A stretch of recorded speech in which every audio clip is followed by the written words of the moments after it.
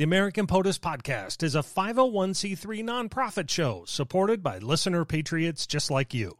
To help us keep the program going, please join others around the nation by considering a tax-deductible donation. You can make your contribution and see what exciting plans we have for new podcasts and other outreach programs at americanpotus.org. Thank you for your support, and we hope you enjoy this episode. Coming up on this episode of American POTUS, Ronald Reagan. This Hollywood hero achieved the biggest role on the world's biggest stage and went on to literally change the world. To a majority, his 8 years were successful, but also full of challenges inside and outside of our borders. Ultimately, though, he's received the biggest award any actor/president could ever want, the everlasting admiration of millions to this day. The Teflon President, the Gipper, Dutch, the Great Communicator, whatever you want to call him, we call him our 40th POTUS. And he's next on American POTUS. I'm Scott Brunn. With the help of presidential scholar Alan Lowe, we're opening the book on the men who have held our nation's highest office. In each episode, we tap into our nationwide cabinet of historians, authors, experts, and others to reveal the most compelling moments from these extraordinary patriots. Joining us for this discussion about Ronald Reagan is best-selling author Craig Shirley. To put it bluntly, if you want to know anything about our 40th president, you need to call this man. He's the author of 4 terrific books on the Great Communicator, and he's been hailed by the director of the Reagan Library as the, quote, unofficial official biographer of Ronald Reagan, unquote. Craig, Alan and I are big fans of your work. Thanks for joining us here on American POTUS. Thank you for asking me to come on, fellas. Craig, I know we share a mutual friend in Peggy Grandy. She had been a guest on American POTUS earlier and just a terrific person. Yes, she is. She and I became acquainted and became friends in the post-presidency of Ronald Reagan. But she wrote a very good book, and we've been friends ever since for the last 10 years. Craig, you and I know Peggy, share a great admiration for Reagan. How have you balanced that admiration with your work as a historian? I don't know. That's an intriguing question. I think you have to go back to the early days. Having worked for Ronald Reagan, my wife Zoraine worked for Ronald Reagan. We both worked for the Republican National Committee. I worked for the White House Conference on Small Business. We worked on the president's re-election campaign in '84. So it was always an abiding interest. I was a political conservative, blended with the fact that I was somebody who's steeped in history. I was a history major in college. My father was an historian, and so I was immersed in American politics and history from an early age. So it seemed kind of a natural course of things that for the first part of my life I pursued politics as a profession. And the second part of my life, I pursued history as a profession. So, if you look at my work, Reagan comes out the victor in my books, but it's because Reagan is the victor. Because Reagan wins in '76, he wins in '80, he wins in '84. So are the books favorable to Reagan? Yeah, but there's enough books around that are anti-Reagan. So it seems to me that that's the greater balance is all the anti-Reagan books that are out there versus the pro-Reagan books that are out there. And I think you do a wonderful job. I've enjoyed them all immensely. Thank you very much. Thank you. Now, in 1968, Reagan made his first bid for the White House. Yes. And sometimes, certainly when I was learning about Reagan, that was explained as kind of a favorite son type of campaign. But you reference it as a real effort to deny Nixon the nomination that year. How did that unsuccessful effort in '68 impact Reagan's political trajectory? He learned a lot losing in '68. He learned a lot losing in '68. He learned a lot losing in '76. And it was not a half. He liked to joke that it was a half-hearted effort in 1968. But as a matter of fact, Reagan made a full-out attempt to wrest the nomination from Richard Nixon in 1968. Yeah, in those days you did the balloting by alphabet, and Nixon did not receive the Republican nomination until he was in the W's, till he was in Wisconsin. So, and in those days you needed 600 some delegates win the nomination. He only won the nomination by a handful more than 600. Reagan got a respectable number of delegates And if he had started earlier and haven't been so half-hearted, he and Rockefeller conspired together to keep Richard Nixon from winning the nomination. And they may well have succeeded if they started earlier. Do you think he was ready in 1968 to be president? I think he thought he was ready. I think, he was elected in 1966. He's elected governor of what was then the second largest state in the country. Was he ready? No, probably not. He needed more seasoning as governor and as a national spokesman. He needed more seasoning on world issues. By 76, he was definitely ready to be president and was obviously ready by 1980. He was in a hurry. He was in a hurry.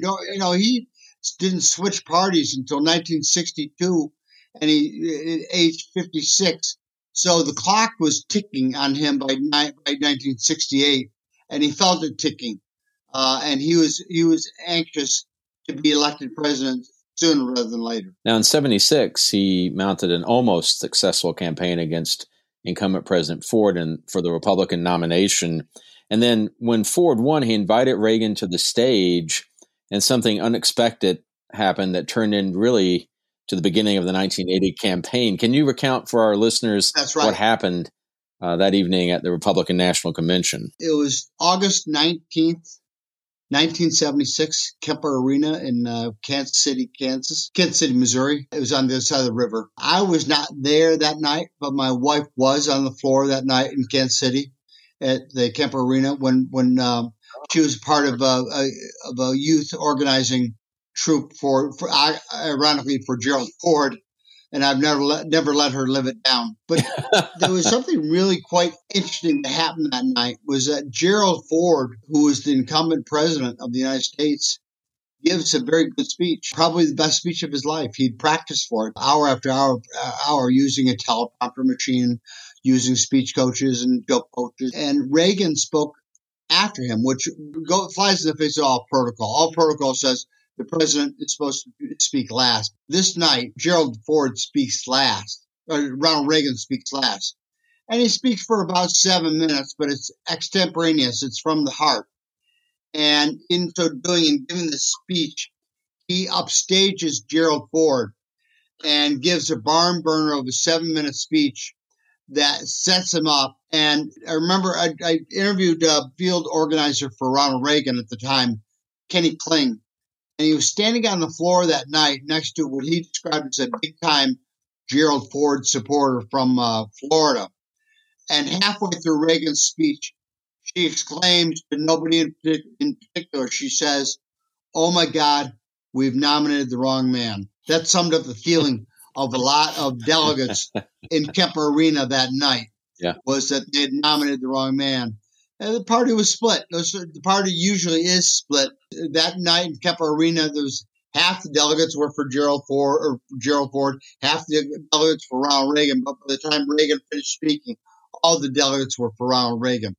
But it set him up very nicely to run in 1980 for president of the United States. If he doesn't give that speech, something curious happened too, Alan, which I recorded in my book. After Reagan gives a speech, and don't forget, at the time, in 1976, there's ABC, NBC, and CBS and PBS, right? There's no cable television. You're either watching the conventions, which are on gabble, right? They're on during the day, they're on in the evening, they're on late at night, they're on early in the morning. That's all that's on TV. Or you don't watch television. You don't flip over to another channel. Now nobody watches conventions. And everybody watched conventions. Reagan goes out that fall, campaign for Republicans running for office. And every place he goes, every place, people come up to him and say, "Oh, Governor, you've got to run just one more time. You've got to do it. You got to run just one more time." This is the fall of 76. He's hearing this from chambermaids, from police officers, from bellboys, from cab drivers, from airline pilots, stewardesses, going all over the country campaigning for Republican candidates, and every place he goes. And this, I'm convinced, is what convinced him to run one more time in 1980. Because when he left Kansas City, everybody was writing Ronald Reagan's political obituary that he was not going to run again, that he was too old, he was riding off into the sunset, and he would never be president of the United States. And he runs in 1980, I'm convinced, because of the outpouring of grassroots people in 4 years earlier. If you'd like to know more about Craig Shirley's terrific books on Ronald Reagan, simply visit AmericanPOTUS.com. We have a resource section there with links to all of his books, as well as more information on his background as a presidential historian. And while you're at the American POTUS site, send us a note and let us know of any other authors or books that you think would make for an interesting future episode. Thanks for listening to American POTUS. Well, in your really great book, Reagan Rising, you talk about how many people thought his chance had passed, but he kept himself in the public eye. How did he, in that 4-year period, create the organization and the momentum that proved so successful in 1980? Yeah, it's a good question. Reagan, in those intervening 4 years, testified many times before Congress. He gave many major policy addresses. He led the charge on the Panama Canal treaties, which was very fortuitous at the time, because almost every Republican senator who voted, and Democratic senator who voted for the treaties and was up for re-election in 78 lost. This was a political loser for Jimmy Carter and for anybody who was for the treaties. Reagan led the fight against the Panama Canal treaties, and it was a big national issue at the time. Everybody in the country was talking about the Panama Canal treaties.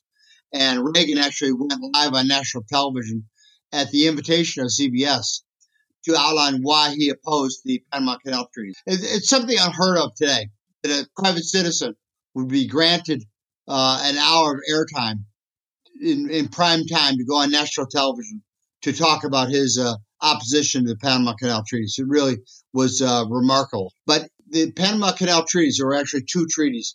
They passed Senate by the narrowest of margins. You need, as you know, 2/3 of the Senate to approve a treaty. And I think it got one treaty got 1 vote more, the other treaty got 2 votes more. So, but otherwise they were squeakers. And the Republican senators and Democratic senators who all voted for the treaties, 77 to 78, went down to defeat. Most of them went down to defeat in 1978. It was such a grassroots issue, and people were deathly opposed to giving away the Panama Canal Treaty, giving away the Panama Canals. So when we get to 1980, in your book Rendezvous with Destiny, you detail his victory that year. But looking back, it's almost as if he had no opposition. But of course he did, and the initial momentum belonged to George H.W. Bush.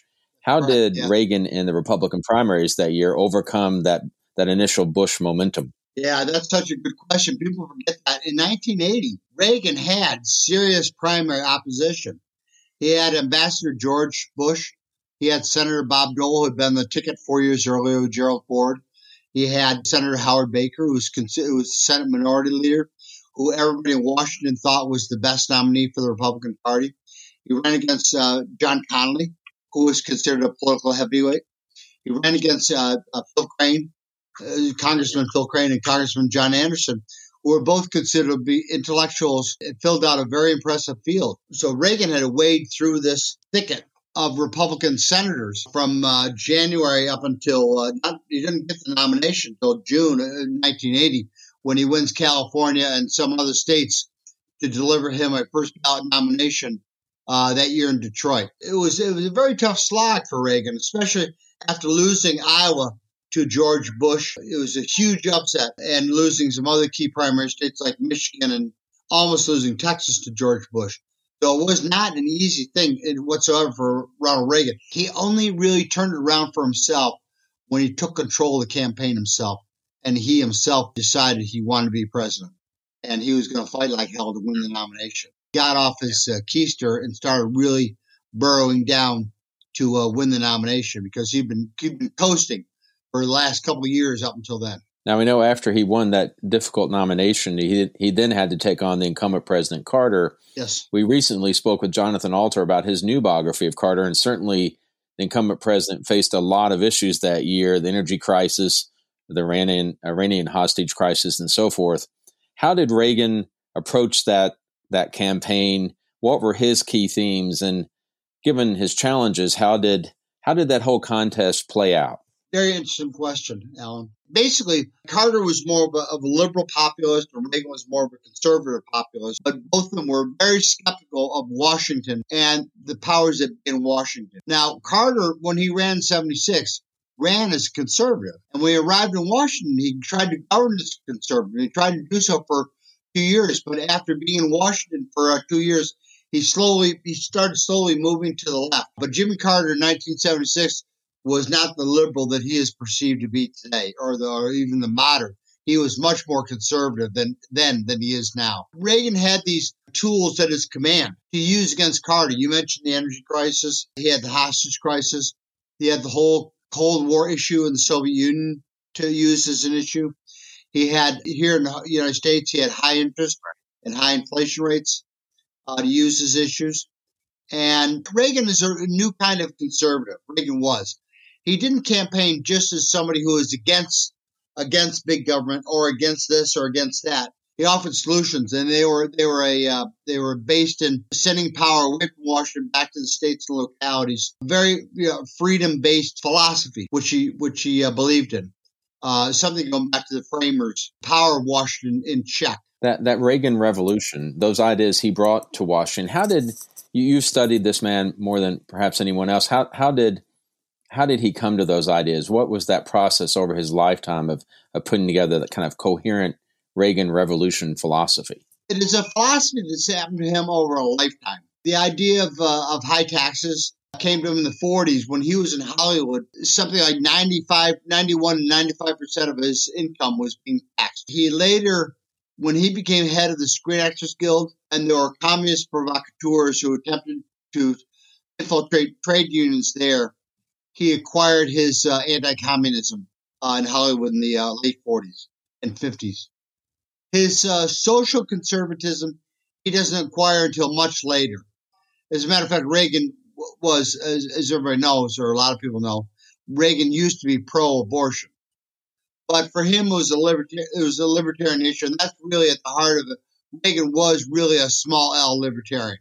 He believed in the individual, he believed in the self, and he believed in the superiority of the individual to the state. And, if you look at his speeches, Alan, even as president, how many times does he mention the individual in his speeches? He really believed this, and this is what became his organizing philosophy, was kind of a small L libertarianism. It really is Reaganism, which is kind of a unique political philosophy, at least according to the dictionary. This is honed over 20 or 30 years, and he's not really fully formed as an American conservative until 1980, because then by that time he acquires the social message, but he also acquires some of the economic messages like the tax cut, which he hadn't had before, which fit into his framework of taking power away from the state and sending it to the individual.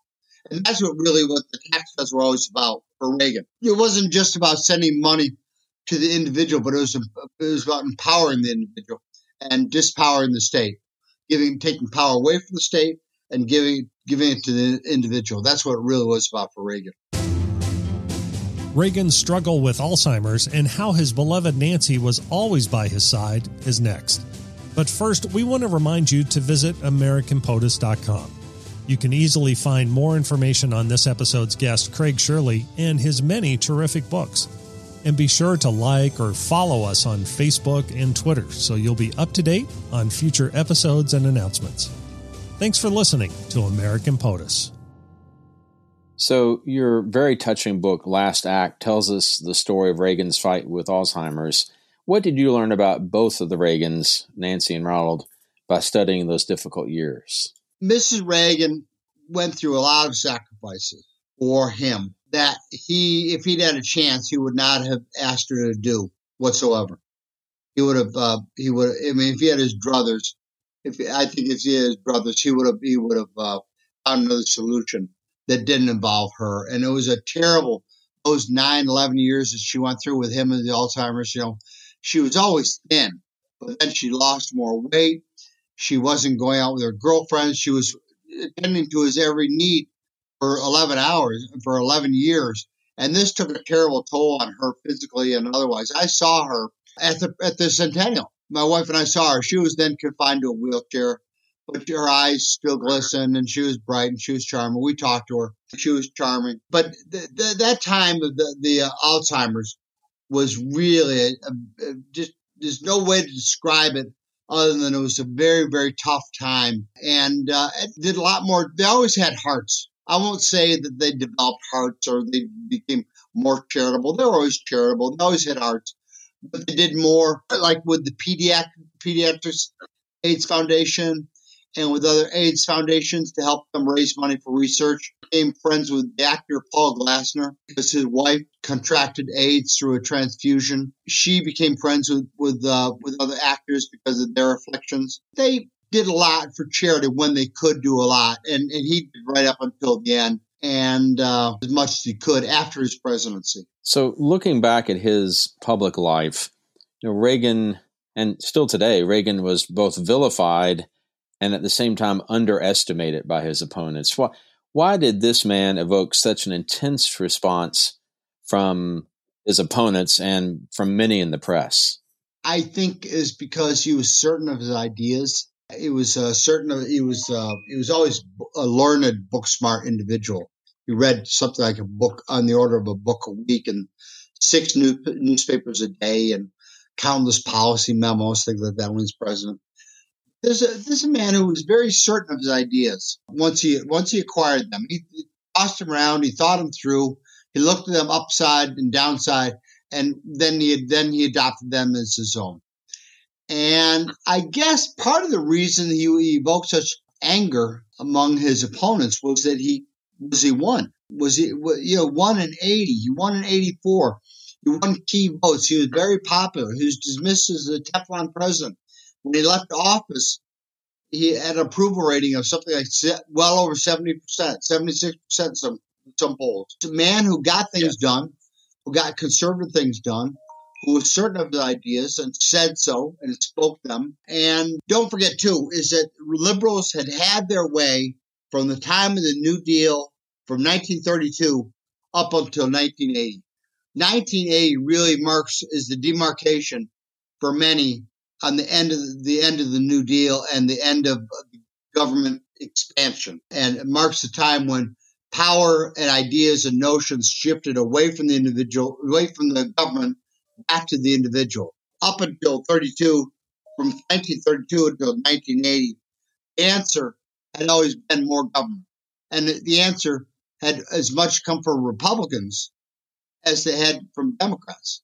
The answer was always more and bigger government. Reagan and the conservative movement and the tide of 1980 reverses all that. And really, that's the beginning of the end of the New Deal and the advent of new conservative ideas of figuring out ways of taking power away from the state and returning it to the individual. Reagan's time had come in 1980 because everything seemed to be in his favor, making his argument, making his points about Soviets in Afghanistan or high inflation or high interest rates. Everything pointed toward some conservative solution to the problems of America and the problems of the world. Yes, it was quite revolutionary when he stood up and said, government is not the solution, government is the problem. So it's really a change of perspective and attitude. Yeah, absolutely. What president would ever say that? Going back to 1932. Nobody. This is radical, and this is something we all have to remember, too. Reagan was not an establishmentarian. He was a revolutionary. He was not a reactionary. He was a revolutionary because he always challenged the status quo. And you look on issue after issue after issue, whether he's running for president or he is president, he's always challenging the status quo on SDI, on tax cuts, on budgets, on various initiatives, but he's going against the desires of the status quo and of the establishment. So, it didn't matter with media or national politics. Reagan is always anti-status quo. Looking back at his presidency, what would you say would be his greatest success, and where did he fall short of what he wanted to accomplish? He spoke often. The two shortcomings that he spoke of were getting control of federal spending, better control of federal spending. He always felt bad about that. But he was happy about the peace dividend that came about. And he wanted to do more about abortion, but he couldn't. He wanted to do more about abortion, which is why he wrote the book. When he was president of the United States, he wrote the book Abortion and the Conscience of a Nation, which was one of the few books ever penned by a president while he's sitting president. And to read it is very eloquent defense of the life argument. I would say, for me, the biggest accomplishment is stopping the Soviet Union, stopping the advance of the Soviet Union. That's as much as anything.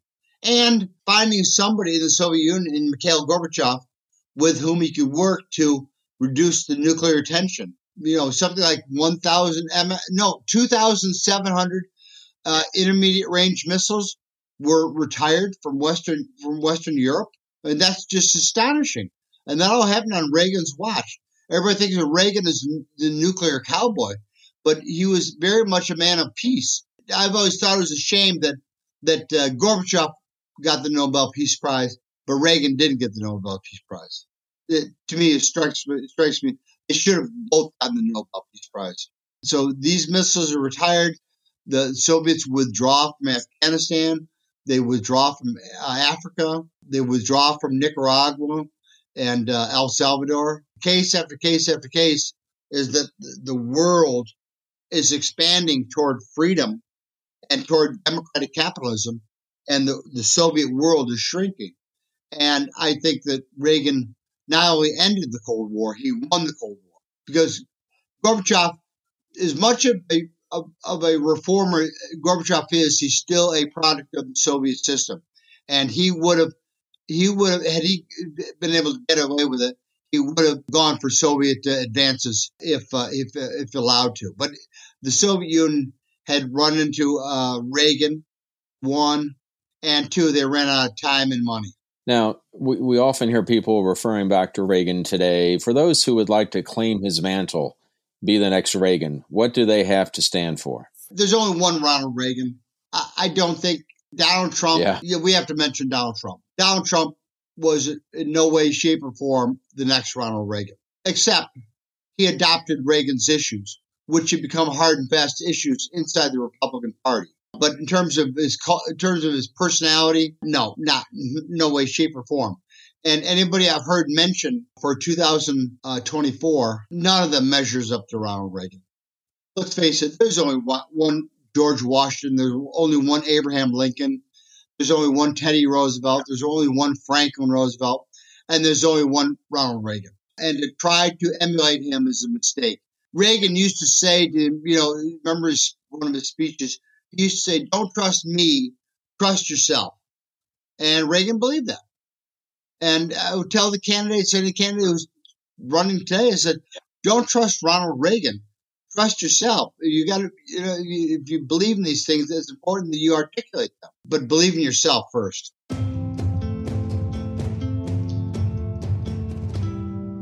So, Craig, we'd like to give our listeners a bit of a glimpse into the personal side of Ronald Reagan with a few short but insightful questions. Okay. Here we go. Past or present, who do you think his favorite president would be? Franklin Roosevelt was Ronald Reagan's first vote for president of the United States in 1932 when Reagan was just 21 years old.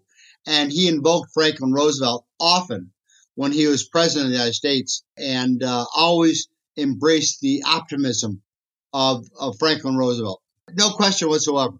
He was utterly devoted to Franklin Roosevelt, and said so in his diaries, in his book, and as president of the United States. And as a matter of fact, when he accepted the nomination in Detroit in 1980, in front of 17,000 Republicans, he invokes the memory of Franklin Roosevelt, not some Republican president, not Abraham Lincoln, not Teddy Roosevelt, but he tells these Republicans about Franklin Roosevelt. It's quite astonishing.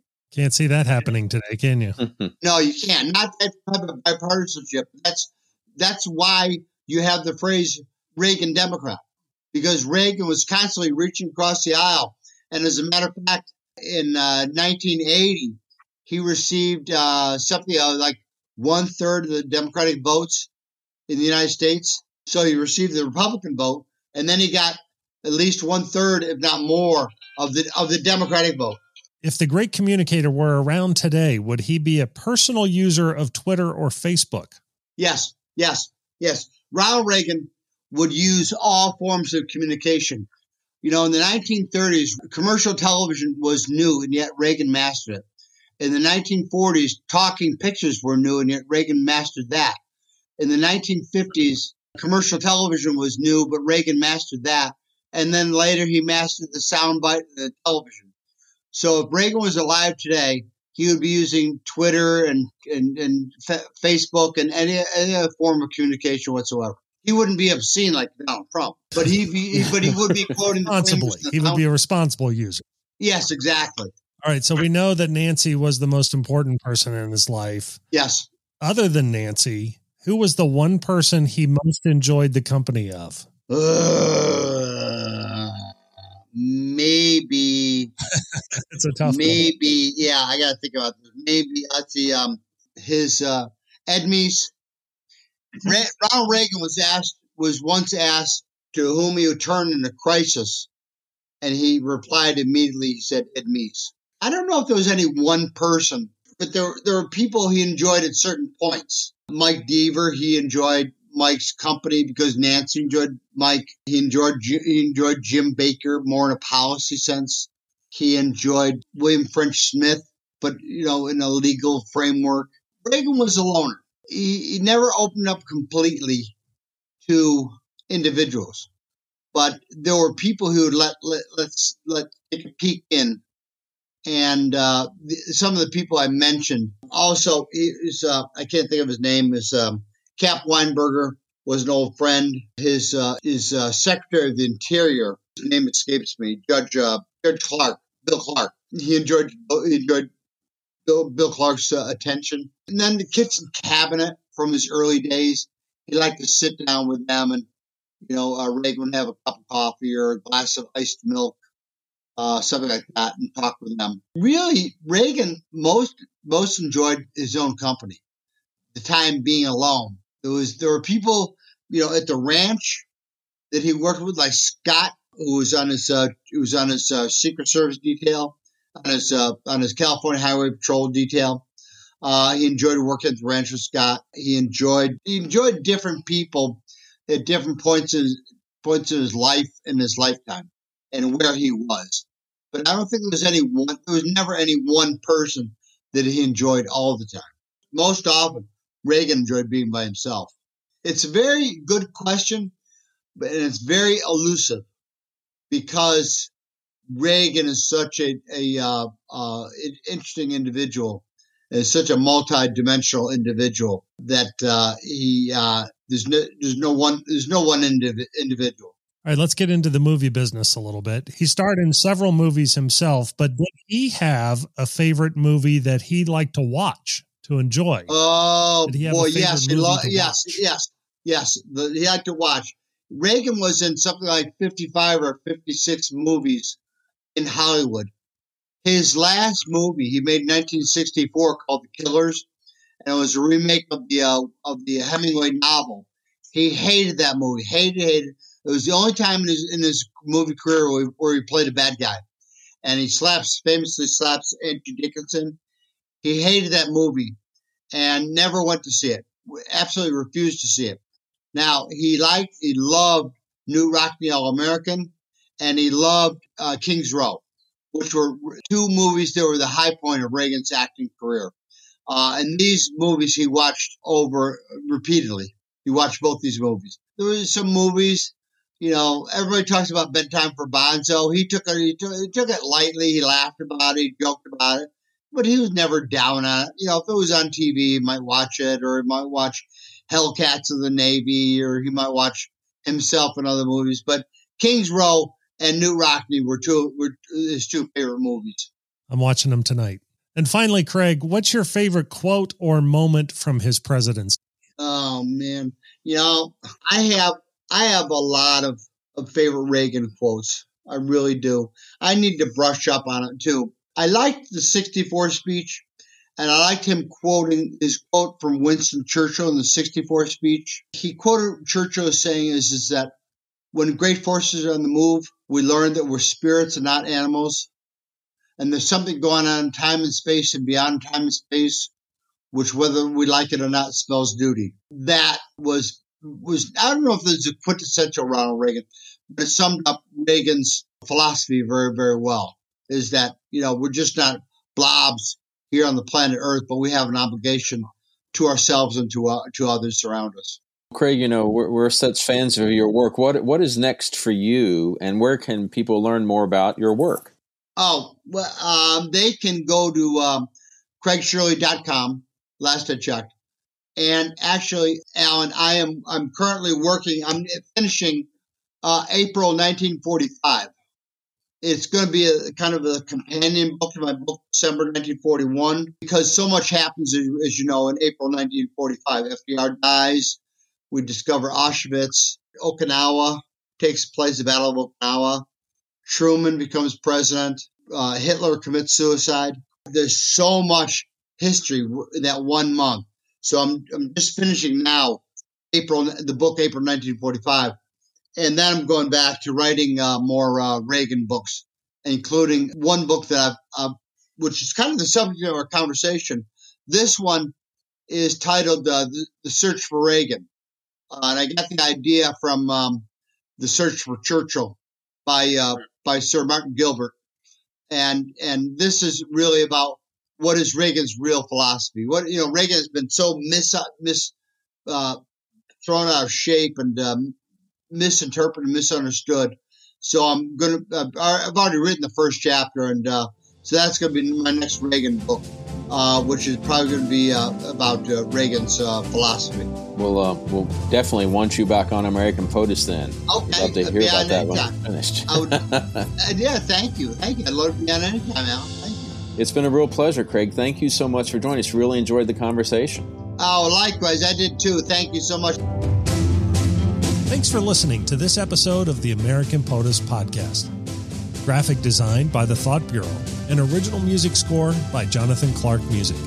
If you have any questions, comments, or suggestions for future episodes, you can send us a note at AmericanPOTUS.com or stop by our social pages on Facebook or Twitter. Finally, it's our presidential last word from POTUS number 40, quote, "There are no constraints on the human mind, no walls around the human spirit, no barriers to our progress, except those we ourselves erect."